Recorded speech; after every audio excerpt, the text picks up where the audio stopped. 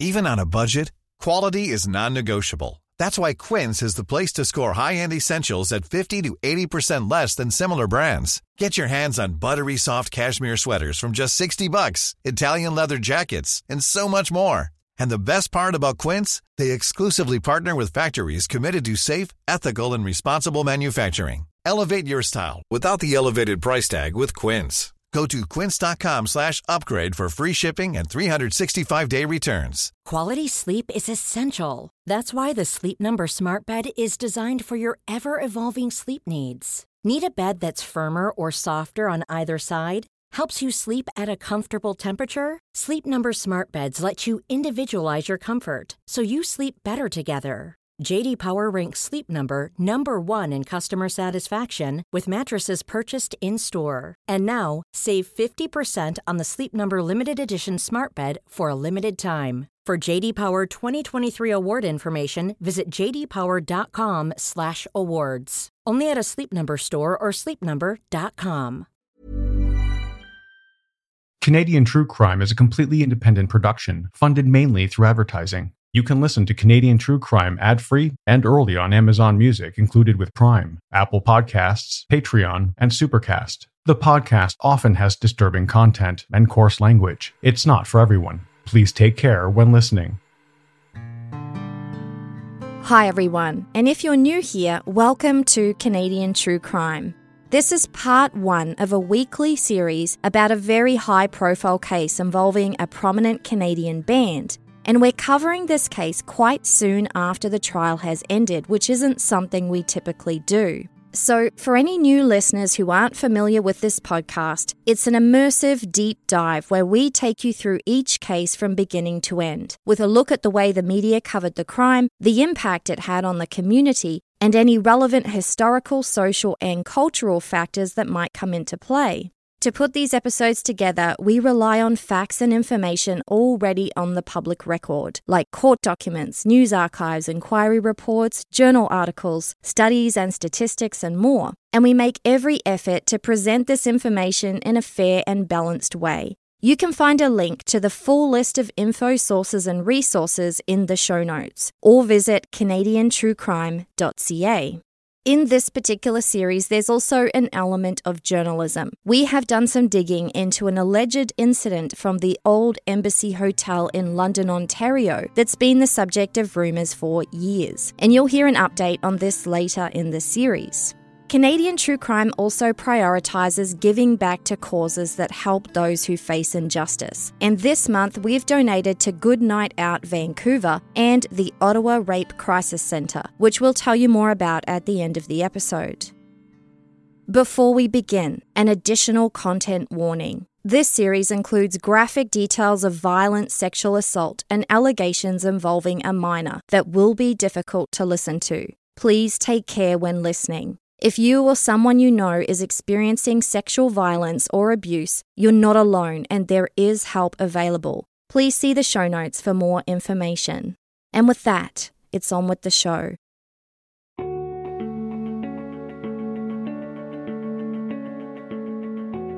At the end of 2017, the Canadian pop rock band Hedley was on top of the world. They'd just released their 7th album and announced a national tour of more than 30 concerts to promote it. Over the 12 years they'd been together, Hedley had won several music industry and music video awards in Canada and had been nominated for dozens more. The band had released 13 hit singles, they'd gone platinum, topped the charts, sold thousands of concert tickets and made many, many headlines. They had also won legions of fans, the vast majority of them teenage girls and women. Everyone knew that while Hedley the band was made up of 4 members, the one who steered the ship, the one responsible for the majority of their success, was the energetic frontman Jacob Hoggard. From the second he burst onto the screen to audition for Canadian Idol in 2004, all eyes were on Jacob. As Courtney Shea would write for Chatelaine, his lyrics made fans feel understood, and Jacob himself became the ideal vessel for their budding sexuality. Quote, a tank-topped, tattooed, PG-13 rated bad boy. He's a little bit crude, but also sensitive and funny. Basically the ideal boyfriend for the angsty, misunderstood misfit who is every teenage girl ever. Jacob Hoggard had charisma that was blinding, even if it did come with a hint of danger. Charles Johnston, one of the writers on those early seasons of Idol, would write for the National Post that he recognised Jacob Hoggard as an alien of talent, lightning in a bottle, smart, savvy, a good head on his shoulders type. But, quote, I had no idea how wrong I was. Still got some fight left inside me. 34-year-old Vancouver rocker Jacob Hoggard was arrested last month and charged with 2 counts of sexual assault causing bodily harm and 1 count of sexual interference. The charges allegedly relate to 3 separate incidents involving a woman and a girl under 16 in the Toronto area dating back to 2016. Hoggard's lawyer, Ian Smith, says...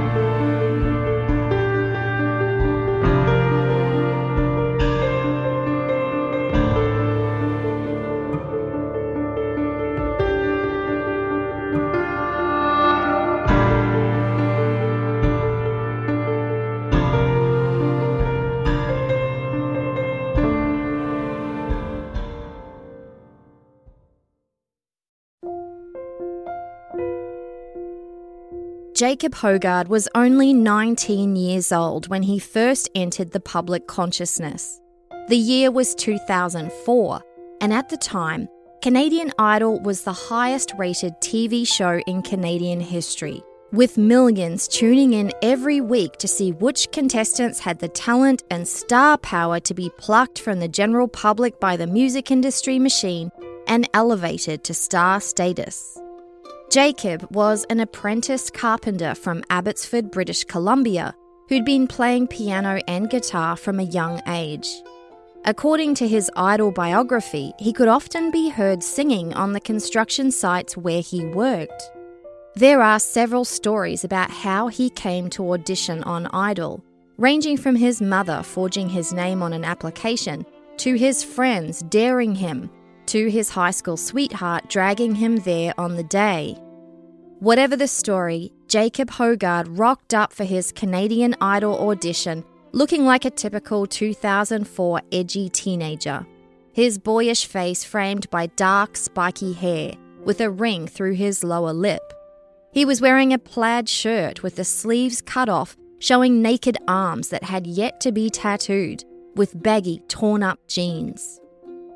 For his first audition, Jacob sang Forever in Blue Jeans by Neil Diamond, a performance that screenwriter Charles Johnston would describe as hitting notes that made arm hairs stand on end, with a voice like a revving V8. Nothing next to baby's treats.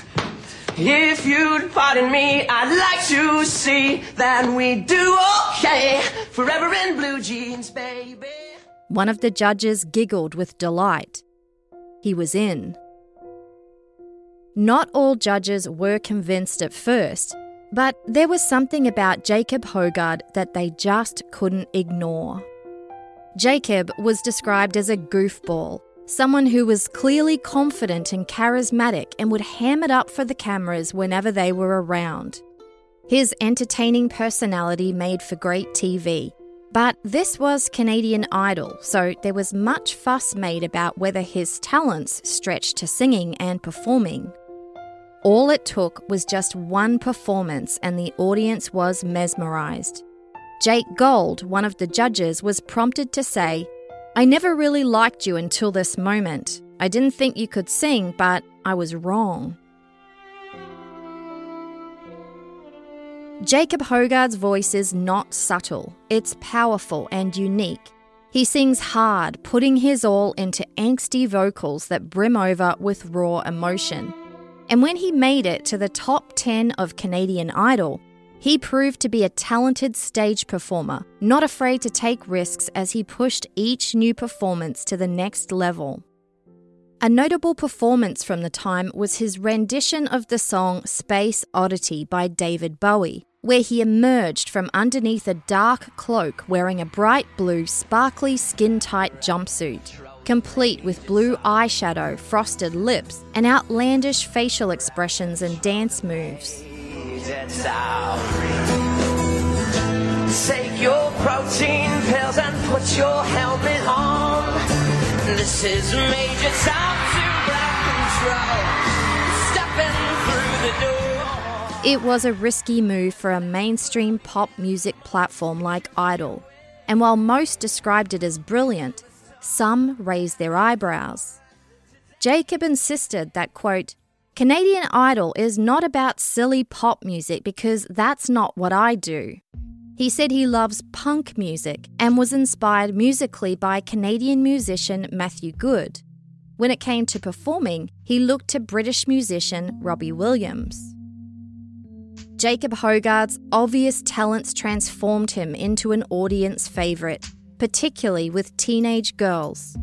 Screenwriter Charles Johnston described him as having one of those looks where, depending on what angle you viewed him, either resembled a, quote, goblin or a matinee idol, like a lot of iconic singers, piercing eyes, vibrant hair, a distinctive lip ring that gave him this instant edge. His teenage fans loved the whole package, his masculine rock star presentation juxtaposed with the raw vulnerability he displayed during his emotional performances, coupled with the fact that he was cheeky, a bit of a prankster, and did things that no one expected. To the fans, it was an irresistible combination. After one Canadian Idol performance, he gave the host Ben Mulroney a wet willy in the ear. He did hilarious impressions of the judges. When he chose to wear costumes with skin-tight pants, he would make a show of dramatically bending over and pretending to pick something up off the floor as the audience howled with laughter. He wasn't just a singer or a musician. He was a performance artist. And Jacob Hoggard seemed acutely aware of the impact he was having by ramping up his onstage behaviour, and it worked. When he made it to the final 3 of Canadian Idol, many thought he was a surefire to win. But he wasn't done surprising people and issued a strange live request to the audience. He asked them to vote him off the show, explaining that he only auditioned on a dare. As it turned out, he had already achieved his goal. Jacob Hoggard didn't want a solo artist recording contract because he was already the singer and frontman for a garage band called Hedley, named after the British Columbia mining town. Jacob stated that the only reason he agreed to audition for Idol was to use any publicity he got to further his band. It was an audacious but sincere comment, and Jacob got exactly what he asked for. As judges and audience members wiped away tears, Canadian Idol host Ben Mulroney announced that Jacob Hoggard was bigger than Idol. Jacob himself urged his fans to, quote, "Don't stop supporting me because the end of this show is the beginning of me." His publicity stunt worked, and the media scrambled to speculate over his next move. When asked directly what his future plans were, he mentioned that he would like his band to one day perform for the United Nations. But when asked why, he wasn't able to give a reason other than, quote, "I want to perform for the UN and light something on fire. They're big and important." He was described as saying this with typical irreverence, or not taking things as seriously as they should be taken. It would be a common theme. Soon, Jacob reported that the band had interest from multiple record companies and he was just waiting to see which one came up with the best offer. But he had done it. Jacob Hoggard had built up such a profile, such buzz around his name, that he was able to leverage his own success into success for his band, Hedley. Except it technically wasn't the same band. While the media had first reported that the band members decided to go their own way, it soon came out that Jacob had actually fired all the original members of the band and replaced them with professional musicians. He would explain that he had to make some decisions that were unpleasant but necessary, and he acknowledged that the move might seem calculated and contrived, but defended his decision, saying it had nothing to do with management or the label. Quote, "It was me saying, if I want to take the next step, I'm going to find some people to play with that are at my level and can compete just like I can." So with Jacob Hoggard remaining as frontman, the reformed Hedley signed with Universal Music Canada, and the following year, 2005, their self-titled debut album was released. Hedley was described as being a cross between Sum 41 and Blink-182, and their first album was so successful it was certified double platinum in Canada, with the first single, On My Own, reaching number 1 on the Canadian Singles Chart. That same year, Hedley was nominated for a Western Canadian Music Award, and they toured with several lesser-known Canadian bands. Soon, Hedley had developed a reputation for being an incredibly social and approachable band. Because the venues they played in were smaller and more intimate, they would hang out after the shows and joke around with fans as though they were long-time friends. They were able to forge an intense and lasting connection with their fans, who would go on to compare notes afterwards about who interacted with who. Hedley was announced as the opening act for the Canadian tour of the popular Montreal rock band Simple Plan. It would be their first stadium tour, and Jacob Hoggard explained it as, quote, "I guess you could say you're helping us break our stage hymen." That same year, 2005, 21-year-old Jacob Hoggard married his high school sweetheart. While he shone in the spotlight, she appeared to be the opposite, a grounding force that anchored him. Whether her preference or his, she stayed out of the spotlight, and not much is known about her other than the fact that she had just married Canada's newest rising star in the world of music. In 2006, Hedley was the top headline on their own Canadian tour, and also appeared as the opening act for the Canadian leg of Bon Jovi's tour, which included playing at the venue then known as the Air Canada Centre, where the Toronto Maple Leafs play their games. That same year, the band signed a recording contract for the United States with Capitol Records, who promptly put them on the roster as opening act for the band Yellowcard's United States tour. While Jacob Hoggard's decision both on and after Canadian Idol surprised many, no one could deny that things were panning out, maybe even better than he planned. And as Jacob's star continued to rise, so too did his confidence. The band started getting recognition for their energetic music videos, and were invited to perform at the 2006 Much Music Video Awards, as it was known then. Jacob appeared with his bandmates in handcuffs, and accompanied by 2 women dressed as sexy police officers, he announced, quote, "Much Music thought it would be safer if we were handcuffed, but win or lose, we'll still be drunk and having a great fucking time." The media had started describing him as charmingly obnoxious, which he didn't seem to mind at all. In fact, he would confirm that he always loved attention. In an interview with Tom Zillick of the Surrey Leader, Jacob recalled getting into trouble at LA Matheson Secondary School in Surrey, British Columbia, describing himself as, quote, "the kid who was just sitting outside the classroom all the time just for being an idiot and being loud. Every single report card said I talked too much." In another interview with Peak News magazine, Jacob said he had actually been expelled from the school in grade 12 after lighting his desk on fire. Straying from the norm was nothing new. He said, quote, "It's all good. I get away with a lot of stuff." At one point, Jacob was asked if the band had some kind of master plan to make sure they stayed in the headlines. He explained that he avoids blowback by making just enough trouble to get people talking, but not too much that it wasn't okay. Quote, "I'm just good at making people go, oh God, and then they go, oh God, to their friends, until everybody is going, "Oh God." Jacob often performed with no shirt on and became known for taking his pants off and performing only in his underwear. He seized every opportunity to show off his growing collection of tattoos, starting with a full sleeve on his arm that seemed to spring out of nowhere, along with a large chest piece that started with angel wings. Soon, he started mentioning a new tattoo he had of the band's name, and when asked where it was, he turned around and pulled down his pants to show HED on his left bum cheek and LEY on his right. He took great pleasure in mooning his fans so they could see the tattoo as well, and he didn't care if it was when they were performing on stage or being interviewed on the red carpet.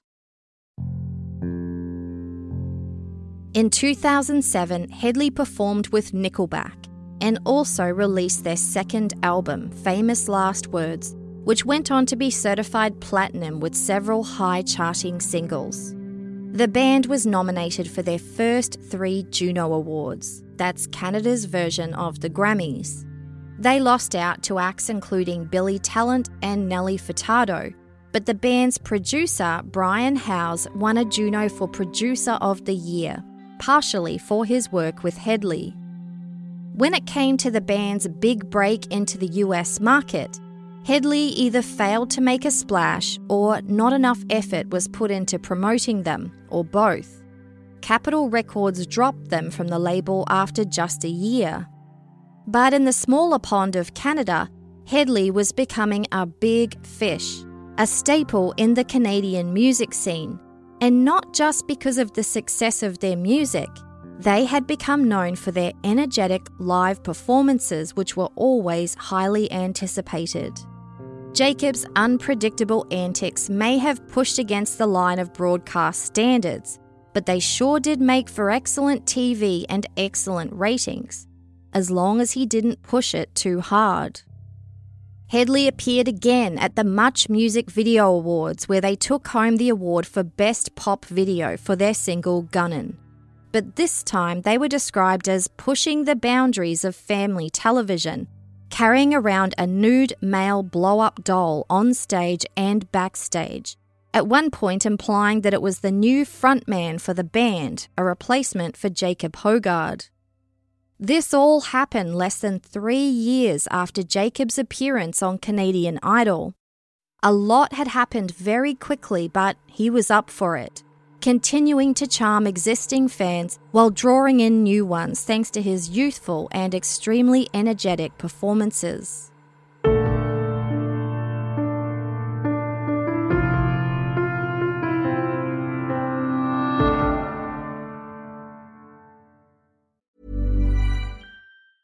Life is full of awesome what-ifs, and some not so much, like unexpected medical costs. That's why United Healthcare provides Health Protector Guard fixed indemnity insurance plans to supplement your primary plan and help manage out-of-pocket costs. Learn more at uh1.com. Quality sleep is essential. That's why the Sleep Number Smart Bed is designed for your ever-evolving sleep needs. Need a bed that's firmer or softer on either side? Helps you sleep at a comfortable temperature? Sleep Number Smart Beds let you individualize your comfort, so you sleep better together. J.D. Power ranks Sleep Number number 1 in customer satisfaction with mattresses purchased in-store. And now, save 50% on the Sleep Number Limited Edition Smart Bed for a limited time. For J.D. Power 2023 award information, visit jdpower.com/awards. Only at a Sleep Number store or sleepnumber.com.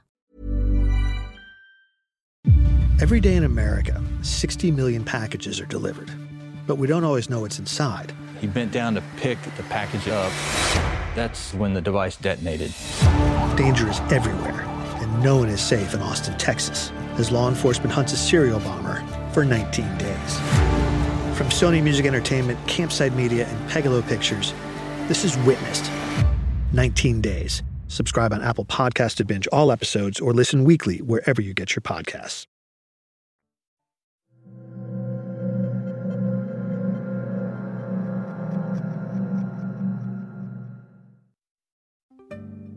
It hadn't gone unnoticed that with the increase in Hedley's success, also came an increase in the large collection of fans made up of teenage girls.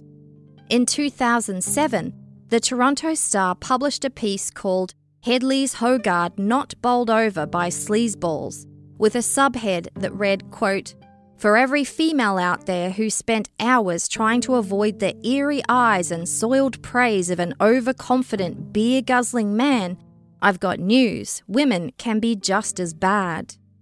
The author, Sabrina Jalise, interviewed Jacob Hoggard for the article and wrote that she herself had observed the attention he attracted from the opposite gender. Quote, "They were drunk, they were relentless, and they reeked of desperation, with a hint of Smirnoff." She remarked to Jacob that she was surprised and asked him if it happened often. He replied that the attention was a bit of a novelty, but not that rare. Quote, "I don't find it creepy though, just desperate. In most cases, when a girl's pushing for the hookup that bad, there's something wrong. It doesn't work for me. I love the thrill of the chase, and there's no chasing that belligerent pick-uppery." He admitted that the compliments were flattering though, and a guy's ego needs to be massaged, quote, "like a delicate fur." And when it came to his celebrity and high profile, he said, quote, "My odds of picking up girls are exponentially better. It's funny how when people know what you do, they think they know who you are. I'm not some typical good-looking guy either. If I worked an office job, there's no way I'd be able to pick up like that." When asked whether he dates fans, he said, "Never. Why would I want to do that?" The journalist asked him what a girl has to do to be successful with him, and Jacob replied, quote, "I love eye contact, stuff like that. The times when you have to grow the balls to talk to a girl." He added that he liked them to be approachable, not like, quote, "the ones who fundamentally lack social skills. They stand there rocking ice grills and think it's hot." With all of these personal questions, Jacob Hoggard neglected to mention that he had been married for 2 years, and if the journalist was aware of it, she didn't bring it up. But there were clues that perhaps there was trouble in paradise.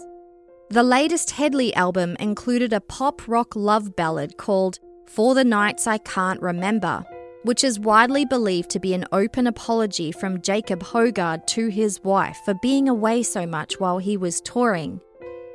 The single became the 9th most played song on Canadian radio in 2008, according to Nielsen, and it also heavily contributed to Hedley becoming the 2nd most played musical act on radio that year. And if only counting CanCon, or Canadian content, Hedley was the most played musical act on Canadian radio in 2008. That same year, the band was nominated for another Juno Award, and they were also asked to perform during the show along with Feist, Finger Eleven, Michael Bublé, Avril Lavigne, and other artists. When Jacob Hoggard was asked what he had planned for that performance, he said that the band was going to try and keep it PG rated, and joked, quote, "We're going to reveal thundering intellect instead." He added that if they didn't win the Juno they'd been nominated for, quote, "We're going to kill ourselves." He was referencing the fact that they kept being nominated and not winning. Hedley lost out to Blue Rodeo in the Group of the Year category, but it didn't matter. Their upward trajectory continued, and that same year, they won 4 categories in the Much Music Video Awards. By 2009, 25-year-old Jacob Hoggard and his wife had separated after 4 years of marriage. The word on the street was that she'd discovered he'd been cheating on her, but it wasn't a high-profile relationship, so there was no big announcement of the split. Jacob mentioned the separation briefly as part of promoting the band's 3rd album, The Show Must Go. In an interview with London Free Press, he said, quote, "I had gotten to a point where I began to project a lot more of who I wasn't than who I was." He referenced getting married so young, saying it wasn't the best decision because a lot of things changed from A to B. He essentially said it was difficult for a 21-year-old guy to play the role of responsible adult and committed spouse while being in a band that was touring. Quote, "It just was ill-fated, I guess, and it became really difficult to live two different lives, and that can really wear you down." Jacob said he found it difficult to strike a balance, and when his marriage fell apart and he finished touring that year, he realised that he needed to stop performing for a while. Quote, "I really got to the point where it was like, all right, well, the show must go." He explained that that's why the album was given that name. It was an ode to the fact that your whole life is not a show and you can't always be performing. Quote, "Anybody who ever thought they could carry fame, fortune, and family in one hand is crazy." But the show didn't really go, or should I say it didn't go away. As long as there were fans and media with a ready supply of attention to give, Jacob Hoggard and Hedley was ready and willing to earn it. Jacob may have wanted to slow down, but it didn't really translate into action. Hedley's star continued to shine, and in 2010 they entertained a global TV audience with a performance at the closing ceremony of the Vancouver Winter Olympics. The band also became actively involved in several charitable initiatives, which obviously netted them a lot of positive PR.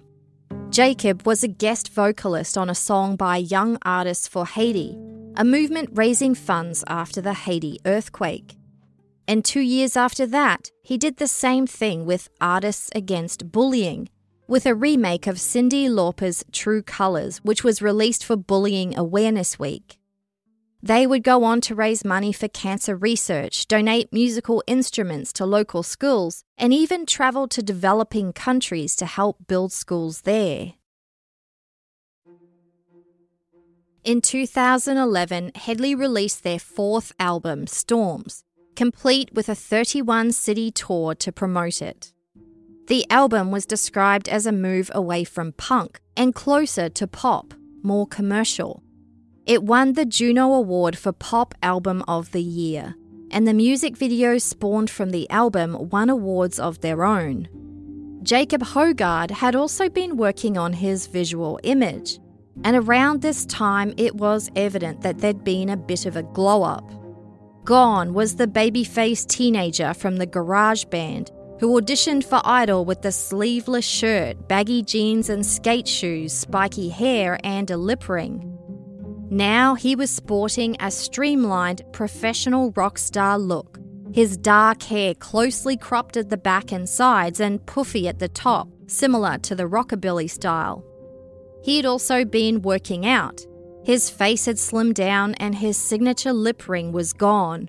He started wearing more tank tops that showed off both his tattooed arms and also that large angel wings piece on his upper chest that had now been enhanced with a cross above it and a large beating red heart underneath. If you saw Jacob Hoggard from a distance, you might have mistaken him for Adam Levine from the band Maroon 5, but with slightly puffier hair. In 2013, Jacob Hoggard appeared naked in the band's music video for their single Anything. He described the decision to be naked as an easy choice. Quote, "In the spirit of the concept of the song, we were like, hang on, fuck this, let's just do whatever the fuck we want." When asked if getting naked was a selfish act, he replied, "Absolutely, quote, I was naked for myself, and it just so happens to be caught on film. I'm a fan of naked people. What's wrong with a little bit of flesh?" He also started posting what can only be referred to as thirst trap selfies to his social media accounts, often appearing shirtless, the waistband of his skinny jeans pulled down as low as possible with a provocative look on his face. In one, the caption reads, "Or I could go back to bed, I guess." By this point, it had been more than 2 years since Jacob and his wife had separated, and while there were rumours that he'd been dating someone else, in public he was making a choice to appear single. Jacob Hoggard was seeing all of his dreams come true. From appearing on Idol to being nominated for a Juno Award, to winning a Juno Award, to performing at the Junos. And then in 2015, he was invited to host the entire awards show, following in the footsteps of past hosts like Drake, William Shatner and Michael Bublé. Hedley was also up for 3 Juno Awards that year, and the band would also be performing alongside R. Kells, Deadmau5, Alanis Morissette, The Weeknd, and more.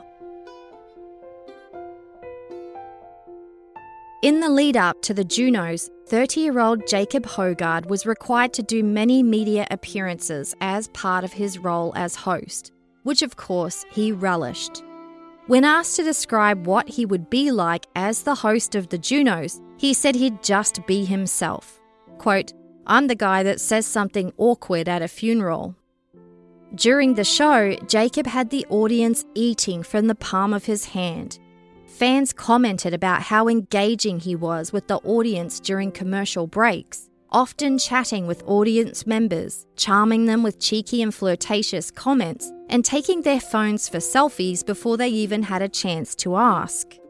Reporters assembled for a press conference straight after the show, and Jacob practically bounced onto the stage fresh from his hosting gig, apologising for keeping them waiting. The woman moderating the press conference started by making a flirty joke about how she lost money because Jacob Hoggard didn't get naked, and he responded in kind. One more, yeah. You know what? I lost $10 because you didn't get naked. There's $10 in my pocket, Lynn. If you want it. Stop calling me Lynn. I told you not. All right. Always charisma with a hint of danger. And before long, Jacob had charmed the majority of the assembled media. Okay. All right, so you're going to be living in an igloo for a few weeks, but you can only bring 3 items with you. Yeah. What 3 items would you bring? Does a 6-pack count as one? Yes, that's one item. Smokes? Right? Yeah. Is the Trailer Park Boys one thing also? Okay, yeah. We'll Yes, that's an entity. Nailed that one. All right. Oh, ready.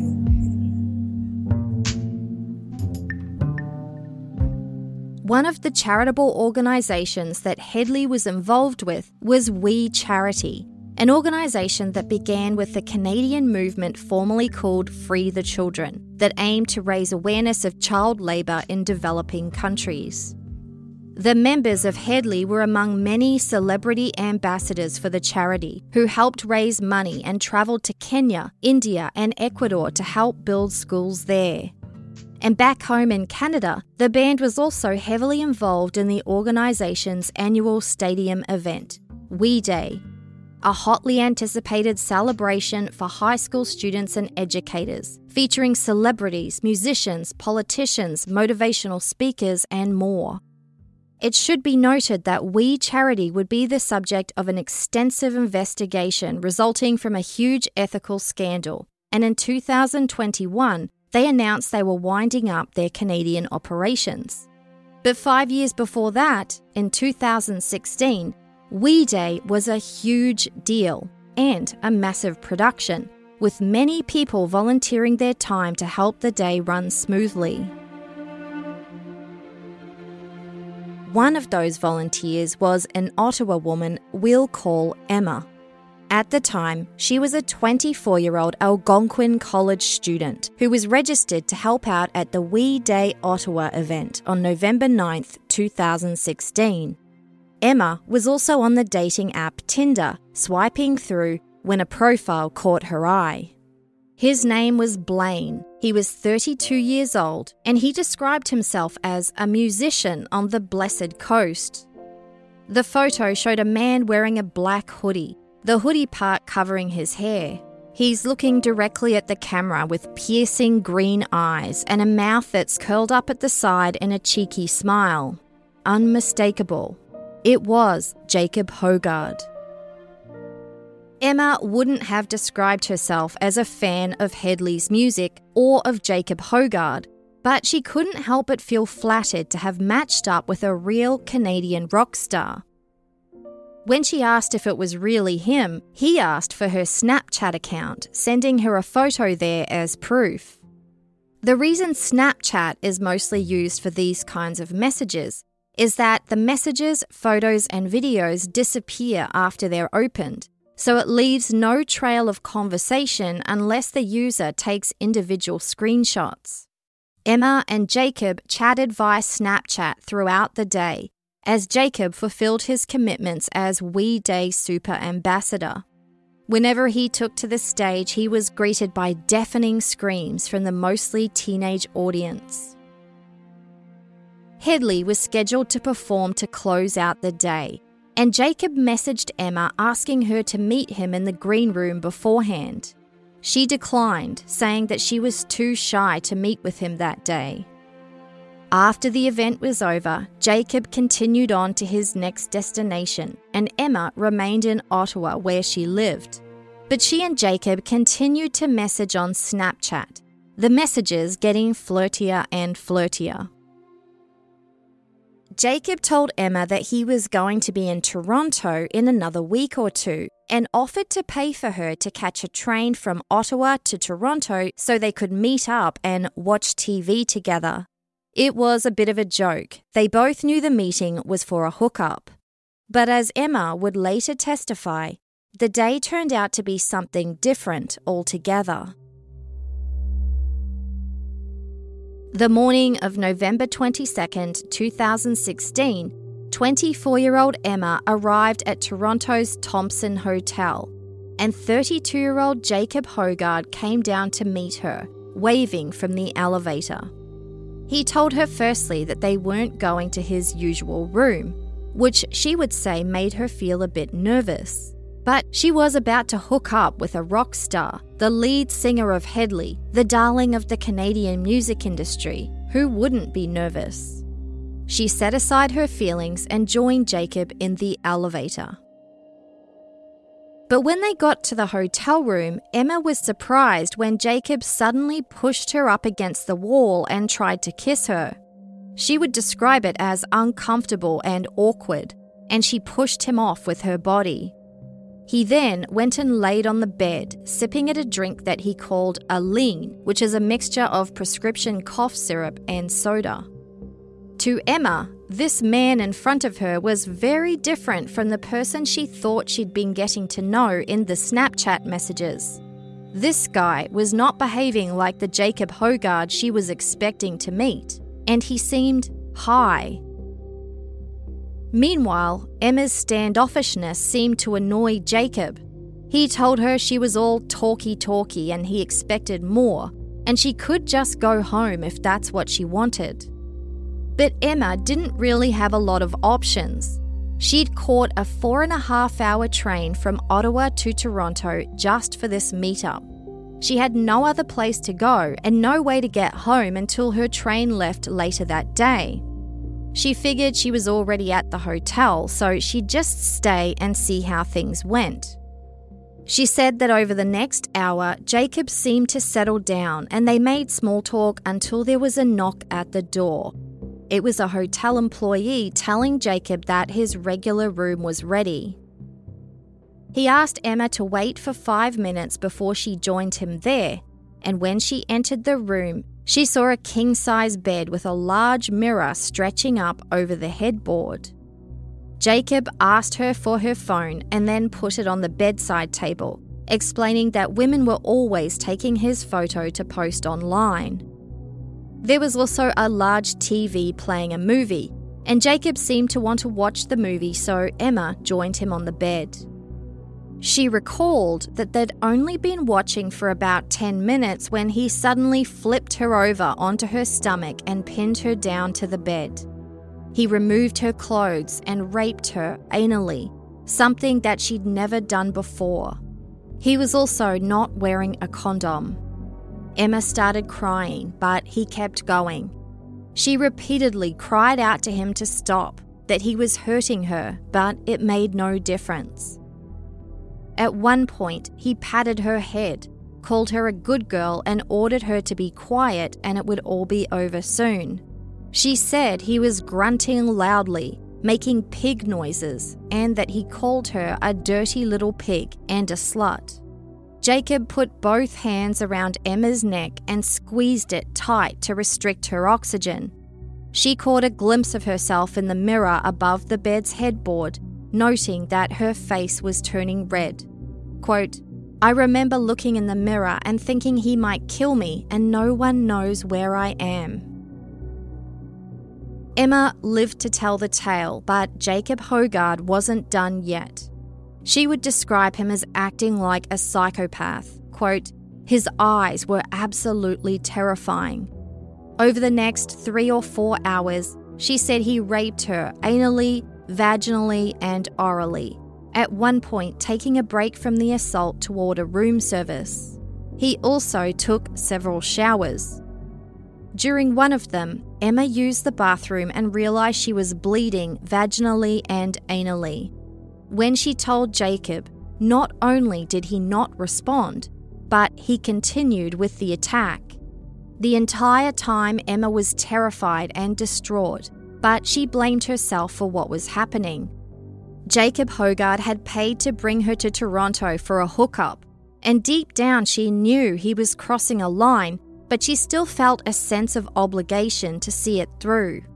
In Emma's eyes, the fault was hers for accepting his offer and coming to Toronto in the first place. He slapped her face multiple times while he was raping her and told her to hit him back. She didn't, as she was afraid of him. He forced her mouth open and spat in it. At another point, he grabbed her legs and dragged her off the bed until she slammed on the floor, and then he pulled her into the bathroom. He then sat on her chest and asked her several times if he could urinate on her. When she said no, repeatedly, he asked her to urinate on him. She refused, and this time he backed off. This was the only time that he ever asked her for consent for anything. She said that the attack lasted for around 5 hours, until Jacob gave her her cell phone back and announced that he had a meeting to go to. He called her a cab, and that was it. Emma would say that she was still crying as she stepped into the car. She was still in shock. No one knew she was in Toronto, and she had to wait for her train back to Ottawa. The taxi driver dropped her off at a Tim Hortons across from Union Station. As she waited, she called a close friend and told them a bit about what had happened, saying that Jacob Hoggard had treated her like a dog. Shocked, her friend asked her why she didn't fight back more, and Emma said her body just froze up, because while she knew that Jacob had crossed a line, she still blamed herself for it. It's not like he dragged her to Toronto and held her hostage in the room. She felt stupid that she went there and effectively let someone do that to her.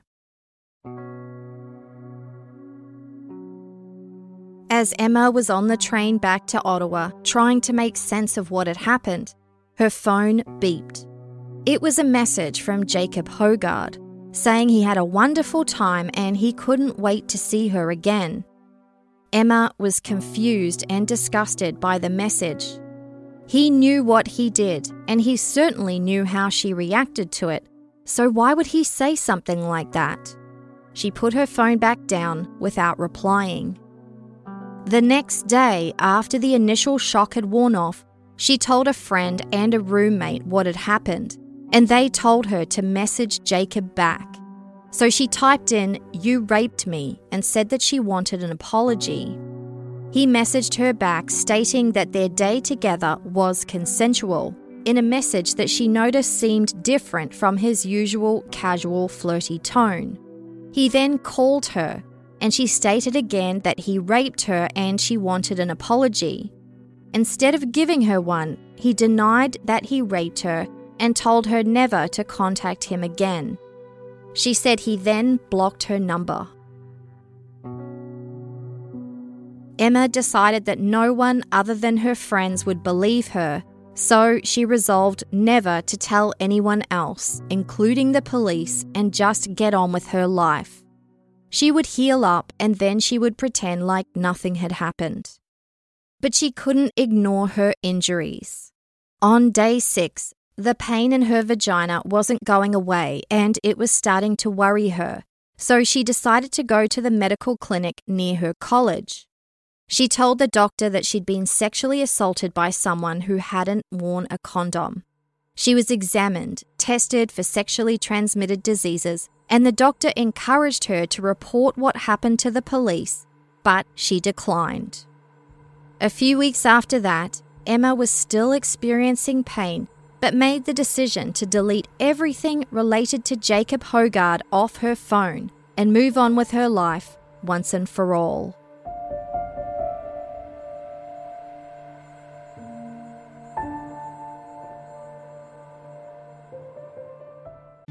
Every day in America, 60 million packages are delivered, but we don't always know what's inside. He bent down to pick the package up.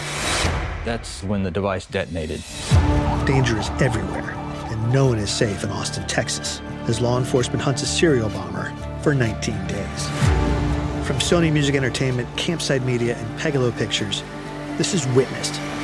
19 Days. Subscribe on Apple Podcasts to binge all episodes or listen weekly wherever you get your podcasts. Planning for your next trip? Elevate your travel style with Quince. Quince has all the jet-setting essentials you'll want for your next getaway, like European linen, premium luggage options, buttery soft Italian leather bags, and so much more. And is all priced at 50 to 80% less than similar brands. Plus, Quince only works with factories that use safe and ethical manufacturing practices. Pack your bags with high-quality essentials you'll be wearing for vacations to come with Quince. Go to quince.com/pack for free shipping and 365-day returns.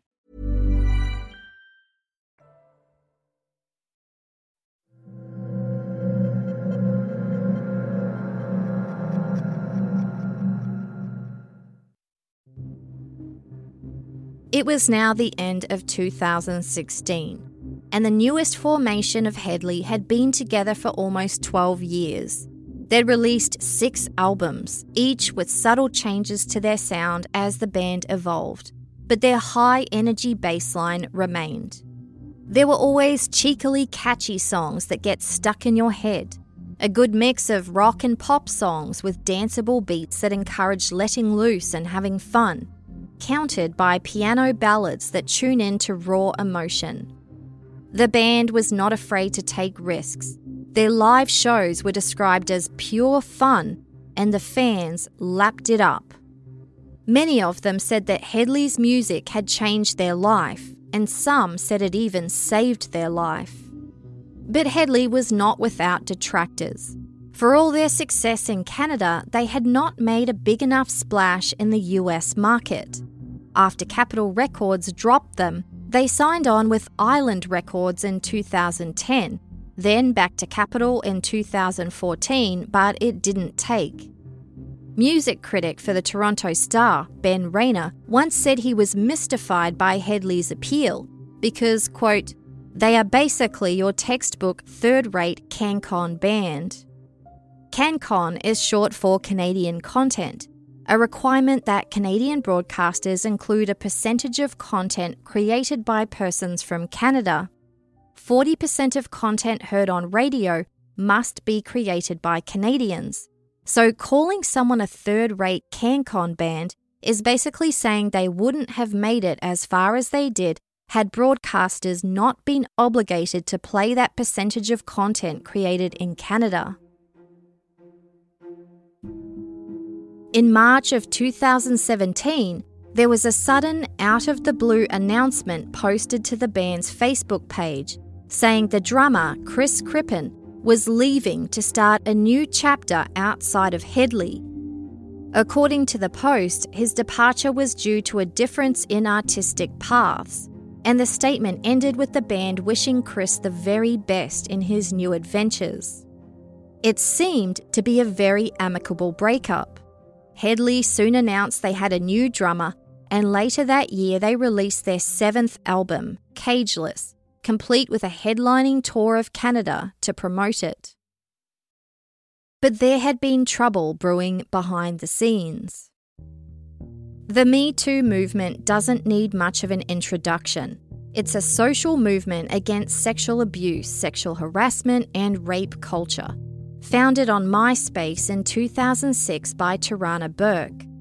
As a sexual assault survivor herself, Tarana's goal was to empower people who've been sexually assaulted through empathy, solidarity, and strength in numbers. It would take a decade for the Me Too movement to become mainstream, but things really took off when the sexual abuse allegations against Harvey Weinstein surfaced in October of 2017. He denied the allegations and claimed that all sex acts were consensual, which prompted an online campaign by actress Alyssa Milano encouraging anyone who'd been sexually harassed or assaulted to post "Me Too" as their social media status. Quote, "We might give people a sense of the magnitude of the problem." Survivors, especially vulnerable young women, are often afraid to come forward and speak about their experiences because of fear of blowback. But Me Too provided a sort of safety net that ensured they didn't feel alone and that they had public support. Under the umbrella of Me Too, other celebrity survivors started to come forward, leading to a media reckoning with widespread coverage. Just a few months after that, Hedley kicked off their Cageless tour in February of 2018, playing the Abbotsford Centre in British Columbia, a fitting location because that's where Jacob Hoggard was living when he auditioned on Idol. The Cageless tour would travel to 32 Canadian cities over about 6 weeks, with support acts Sean Hook and Neon Dreams. As the tour got off to a start, there was much fanfare on social media, with the band and fans alike posting pictures from their VIP meet and greet sessions and chuckling over Jacob Hoggard's entertaining antics. And just 4 days into the tour, it was announced that Hedley had been nominated for Juno Awards in 4 categories. Everything was coming up Hedley. 2018 was shaping to be an amazing year for the band, perhaps their best yet. In reality, they had about 1 week left before their house of cards started to fall in spectacular fashion. In the days after the Juno nominations were announced, a post from an anonymous user on Twitter started going viral. She said she first saw people on social media talking about the Cageless tour and how fun and engaging Jacob Hoggard was. She decided to share her own very different story online. The anonymous user claimed that when she was 18, she met Jacob at a bar and he grabbed her butt. She said at the time she felt flattered, but soon she and her friends started to hear rumours that she wasn't the only one. Jacob was known to be a flirt, but this was more than that. 3 years later, after reflecting on what happened and the power dynamic at play, she realised the way he interacted with his fans was messed up and sleazy. She wanted to see who else had similar stories, so she encouraged others to share their own stories about Jacob Hoggard and Hedley using the hashtag #OutHedley2018. And she helped amplify their messages by retweeting their stories. Before long, social media lit up with that hashtag and the Me Too hashtag, with stories that were similar and even worse. There were claims that Jacob Hoggard preyed on girls as young as 14 years old, that he offered to buy underage girls drinks and touch them inappropriately without consent. Other stories involved girls who were minors but of consenting age, which in Canada is 16 years old. One alleged that when she was 16, Jacob kissed her, grabbed her hand and put it on the crotch of a fellow bandmate. Another said she and her friends accepted an invitation to have drinks with the band one night, but instead they were groped. Of course, there were many supporters of these girls and women who came forward, including fans of Hedley, who believed them and thought they were brave for sharing their stories. Many had heard those rumours or had even had their own weird encounters with the band, which at the time they put down to Jacob's charismatic and edgy personality. But soon, the full force of Hedley's stand-em came for each of the women and girls, calling themselves the Hedley Army, and a counter hashtag started to appear, I Stand with Hedley. They proclaimed that it was a trial by Twitter and insisted Jacob was innocent until proven guilty in a proper court of law. Of course, believing girls and women who come forward to speak of their experiences doesn't mean that the person they're accusing is not entitled to the presumption of innocence. The reason it can be confusing is simply because of the old school stereotypes about women, that we're lying opportunists who shouldn't be believed without a lot of scrutiny. And when the accusation involves a respected or high-profile man, it's even worse. In a piece for the Toronto Star, journalist Shri Prodkar wrote, "To hear people outraged by lack of due process and the recent wave of sex assault allegations against high-profile men, you would think women are merely duplicitous creatures seeking any chance to trip a man on his upward path to success in a burbling fit of malevolence. Women used to be accused of using their vaginas to climb their way to the top. Sluts. Now they're being accused of using them to bring down the guys at the top. Bitches. End quote. Historically, when women have reported sexual abuse by a man, they come to regret it. They're accused of being gold diggers, of looking for attention or fame or money. They're told they must have made the first move and got rejected, and that prompted them to lash out by lying. They're told it's a case of he said, she said, and unless their story can be corroborated by an independent witness, it'll stay that way. But the problem is, sexual assaults by their very nature often happen in places where there are no witnesses. And when it comes to being suspicious of false accusations, absolutely they happen. And of course it's wrong and harmful to falsely accuse someone of sexual assault. But according to a 2017 investigation by Robin Doolittle for the Globe and Mail, false accusations only make up a small percentage of all sexual assault reports, between 2 and 8%. And more than this, the investigation conducted a review of data from nearly 900 police jurisdictions and found that 1 in 5 sexual assault claims that are reported to police are deemed by them to be baseless and false to start with. The police are the gatekeepers, and often the decision is made on nothing but the investigating officer's opinion. They might decide the survivor wasn't showing appropriate emotion for the situation, even though we know there is no normal behaviour for a person who's experienced trauma. Or because the officer has a poor understanding of the laws around consent, they turn the microscope to examine the behaviour and actions of the survivor. The Globe and Mail did a 20-month investigation, a national review of all sexual assault cases reported, and found that Canadian police are labelling sexual assault cases as unfounded at nearly double the rate of physical assault cases. This obviously distorts the country's crime statistics. And often, when sexual assault allegations arise, there's one side saying, "Believe women," and another side insisting that the accused person is innocent until proven guilty. And people think they have to pick a side because surely these two statements cannot exist at the same time. When it came to Hedley, one superfan tweeted out that maybe the pendulum against the victims had been stuck for a very long time, but now it's swung back too far. Quote, "Has it gone too far where everyone is convicted the moment there's an accusation?"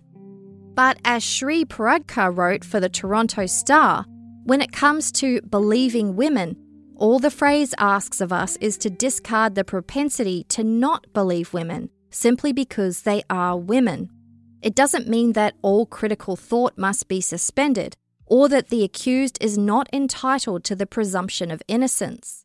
Believe women simply means that women should be given the presumption of innocence too, instead of jumping to the conclusion that they have an ulterior motive for coming forward.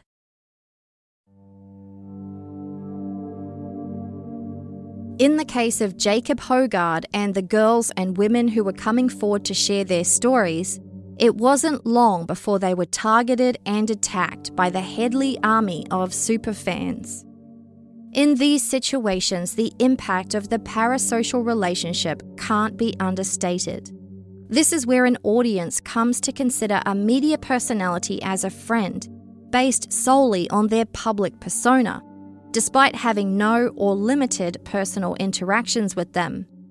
And this can apply to anyone, whether a celebrity in the entertainment industry or an elected politician. We've all heard the phrase, "never meet your heroes," because it speaks to the fact that the public persona is often very different from the actual personality. And in the case of someone like Jacob Hoggard, who had a confident, charismatic, goofy and approachable persona, fans often feel like they're engaged in a reciprocal relationship with them. And then when negative news breaks, they can't believe that their much-loved idol that they felt they've known for years could possibly be involved in such things. The Hedley army came for any women who reported anything remotely negative about an interaction with Jacob Hoggard, telling them to stop dragging a band with literally zero evidence. Those who were sharing their own personal experiences were accused of slandering the band. When one woman said she and her friends were invited for drinks by the band and were groped instead, she was trolled by a middle-aged man who said, quote, "You do realize you are a female groupie seeking out a band to party after hours and you are now feigning surprise that things are sexual behind the scenes? You're a groupie. Grow up. It's called sex, drugs and rock and roll, for Christ's sake."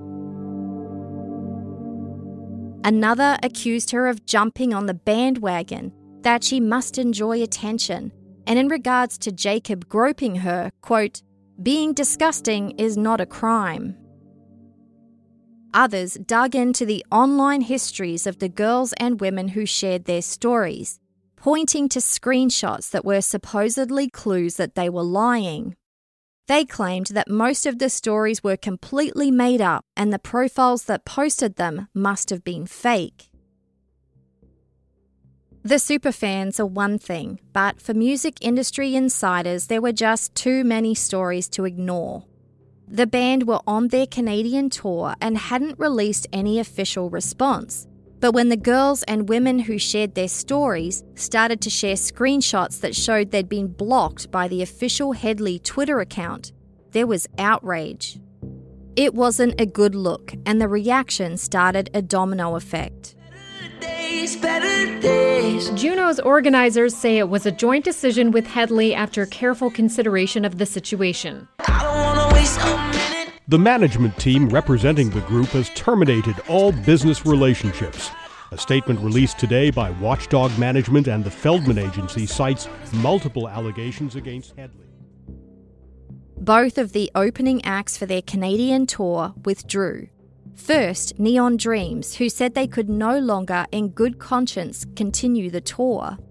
The drummer Adrian Morris told CBC News that he grew up idolising Hedley at one point, and said the tour had a great vibe until the allegations surfaced, but it was hard to get on stage for the next show, and it got harder and felt more wrong each time. It was likely that Neon Dreams would take a financial loss from breaking their contract. The other opening act, Sean Hook, called the allegations disheartening and at first said he'd continue with his contractual obligations. But within 24 hours, he'd announced his withdrawal too. A new band was brought on as a replacement opening band, but after a week, they pulled out as well. Hedley's song started being removed from most, if not all, major radio stations. We Charity announced that it had ended its relationship with the band. For many, these developments and the swift action was a clear indication that there was substance behind the allegations, that there must have been some kind of insider industry knowledge unknown to the public. But when it came to the Hedley stand-em, they just grew even angrier. Hedley responded to the situation with a Facebook post calling the allegations of sexual misconduct unsubstantiated. They conceded that there was a time in the past when they engaged in a lifestyle that incorporated certain rock and roll cliches, but added there was always a line that they would never cross. The statement goes on to read, quote, "We appreciate the bravery of those who come forward with their own stories, and we realise that all of us as individuals and as a society can and must do better when it comes to this issue. However, if we are to have a meaningful, open and honest discussion, we all have to accept and respect that there are at least two sides to every story. The recent allegations against us posted on social media are simply unsubstantiated and have not been validated. We would hope that people will bear in mind the context in which these unsupported accusations have been made before passing judgment on us as individuals or as a band." End quote. Of course, the statement was followed by comments from fans declaring their undying devotion and support. But others called the statement bullshit. One person tweeted sarcastically, quote, "We respect and applaud the Me Too movement, except when we're the ones being accused." Another person tweeted, quote, "In my humble experience, rock and roll cliches include being paid in beer, eating beef jerky for breakfast, sleeping on floors, washing your underwear in a sink. Abuse of power is abuse of power, and until the industry calls it as such, it is an unwelcoming and unsafe place." That was not the end of the developments. In a new statement, Hedley announced they had decided to withdraw their nominations for the Juno Awards. The statement read that they intend to take responsibility and talk about how they've let some people down and what they intended to do about it. Quote, "We want to ensure that everyone understands our collective commitment to change and do better is real. Saying a rock and roll lifestyle was to blame or saying certain things happened because we were younger isn't good enough. We owe it to our families, our crew, our friends, and most of all our fans to do and be better. The easy thing to do would be to cancel the tour and hide. We don't intend to do that. We intend to start making positive changes starting right now." End quote. Hedley made it clear that they were going to be continuing with the rest of their tour, and while some ticket holders started to ask for refunds to upcoming shows, "My daughter bought them months and months ago, and she's refusing to see them." the superfans were adamant there was nothing stopping them from attending. Just that I'll always be standing by them. I'm not gonna, because it's allegations, it's not actually a charge yet. But back in Ottawa, one woman had been watching all the online discussion with interest. The women and girls who'd spoken out on social media were giving her courage and the confidence to finally come forward with her own harrowing story. And Emma would not be the only one.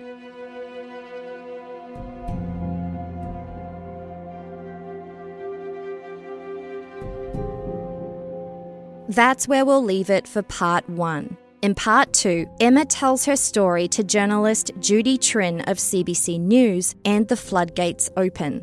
Part 2 will be available in a week, and you'll be able to listen early and ad-free on Amazon Music included with Prime, Apple Podcasts, Patreon, and Supercast. See the show notes for more information. Thanks for listening. If you enjoyed this episode, we'd love for you to tell a friend or leave a review wherever you listen to podcasts.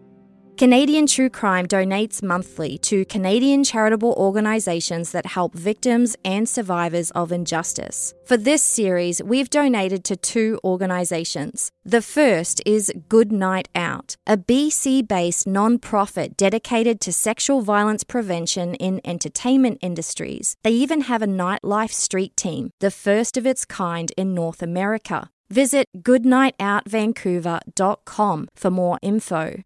and the second is the Ottawa Rape Crisis Centre, which provides programs focused on supporting survivors, raising awareness, empowering the community, and more. Visit orcc.net or see the show notes for more information. Thanks to Eileen McFarlane from Crime Lapse Podcast for research in this series. Audio editing and production was by We Talk of Dreams, who also composed the theme songs. Production assistance was by Jesse Hawke, with script consulting by Carol Weinberg. The host of True voiced the disclaimer, and writing, narration, sound design, and additional research was by me. I'll be back soon with another Canadian True Crime episode. See you then.